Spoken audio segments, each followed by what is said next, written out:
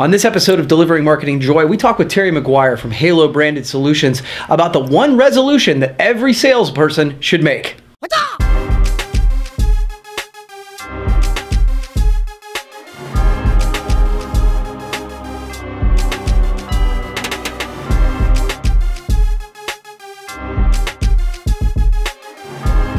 Hey there, and welcome to another edition of Delivering Marketing Joy. I'm your host, Kirby Hasseman, and joining me today is a repeat guest and a rock star. His name's Terry McGuire from Halo.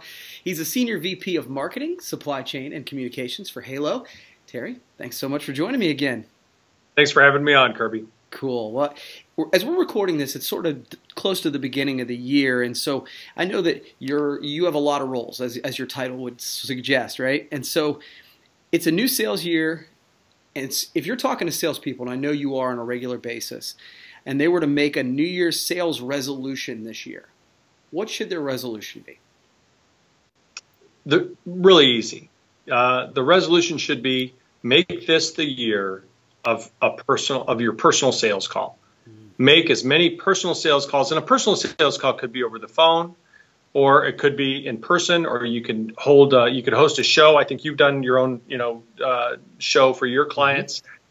Personal interaction with as many clients and prospects as you can.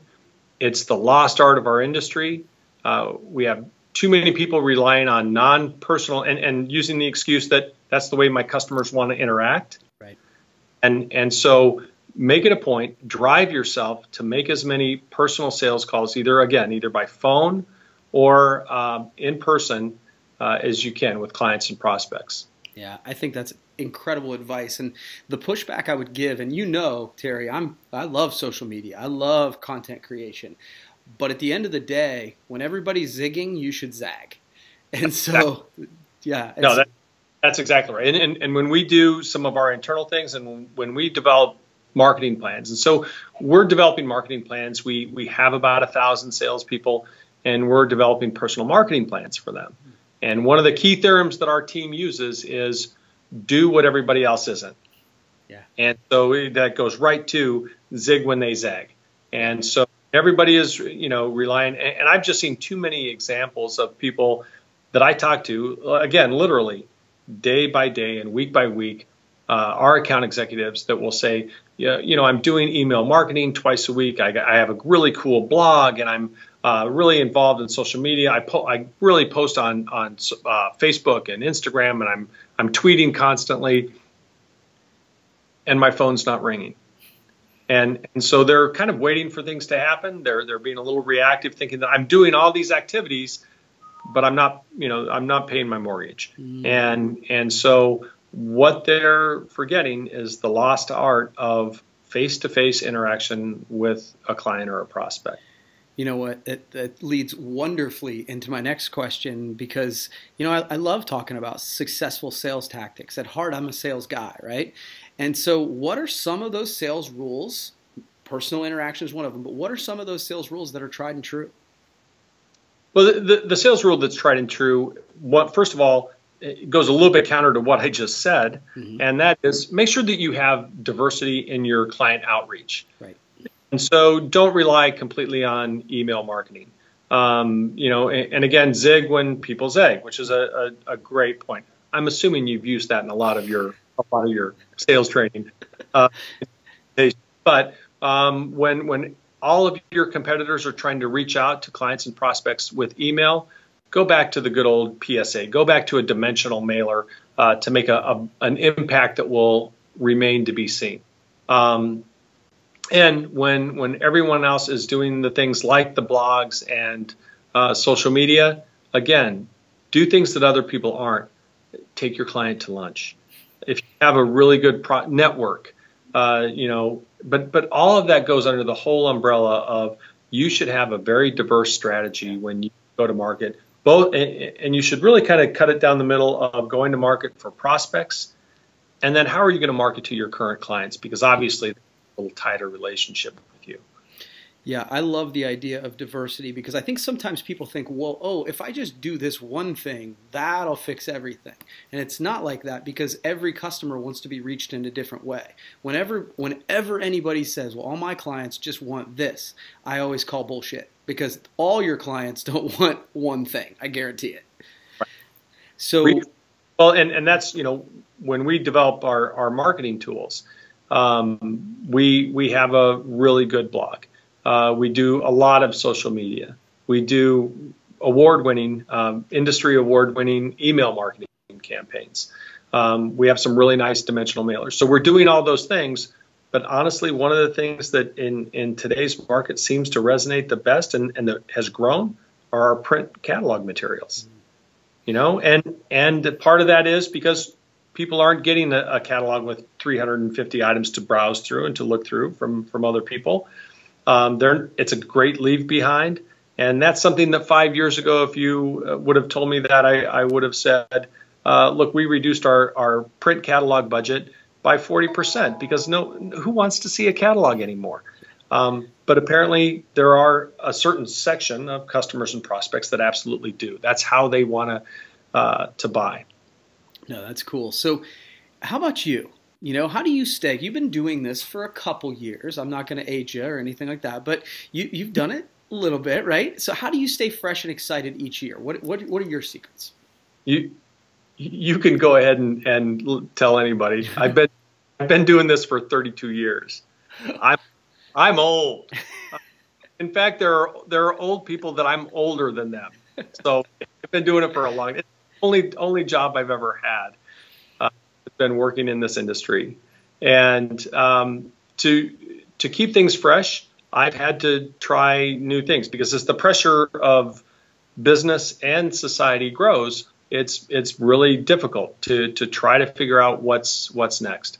So, I mean, probably the two biggest things for me, and I started doing this first one about a year and a half ago, and it was one of the more difficult things I've ever done. But it was the best thing that I did, is that I devote between 1 and 2 hours every day to unplugging. No media, no social media, no phone, no distractions.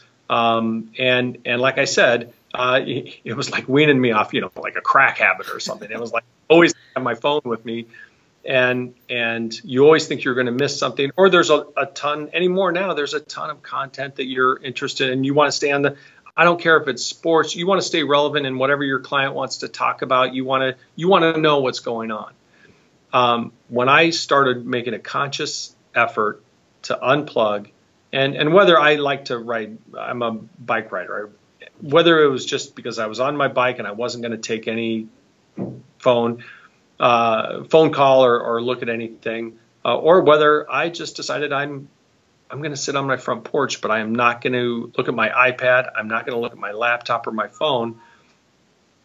My mind now, because we all live in a very compressed world, and you have to segment, the time of your life. I noticed that my mind would start to come up with really creative, and some of them were maybe a little too creative, but at least my mind was starting to work again rather than to observe and receive information. It was creating information and creativity. And so that was a really key thing for me. The other thing is, and you're kind of this way or not, I don't know how you would train someone to be this way, but you just have to be curious. And whether like this last year, my wife and I started playing pickleball because we had never done it before and people were talking about it. And that was just enough of a diversion, and it's a different social setting and just a different everything than we were used to doing, that anytime you can challenge yourself with something that's a little different and a little unique, you train your mind and your body to be able to adapt to different things. And that, I think, for me anyway, that's what's helped me kind of keep things fresh. No, those are a great piece of advice. Challenge yourself, and the first one, I always call that creating a little bit of headspace. Just a little bit of space in your brain to let it actually marinate a little bit. So I love that. And you know what? It sounds really easy, but anymore, now you've got your personal fitness devices that I have mine on, and you're getting your text messages there, their their technology is trying to find every way possible to grab as much attention of yours during your waking hours as you can. And so I hate to say it, but it's the old,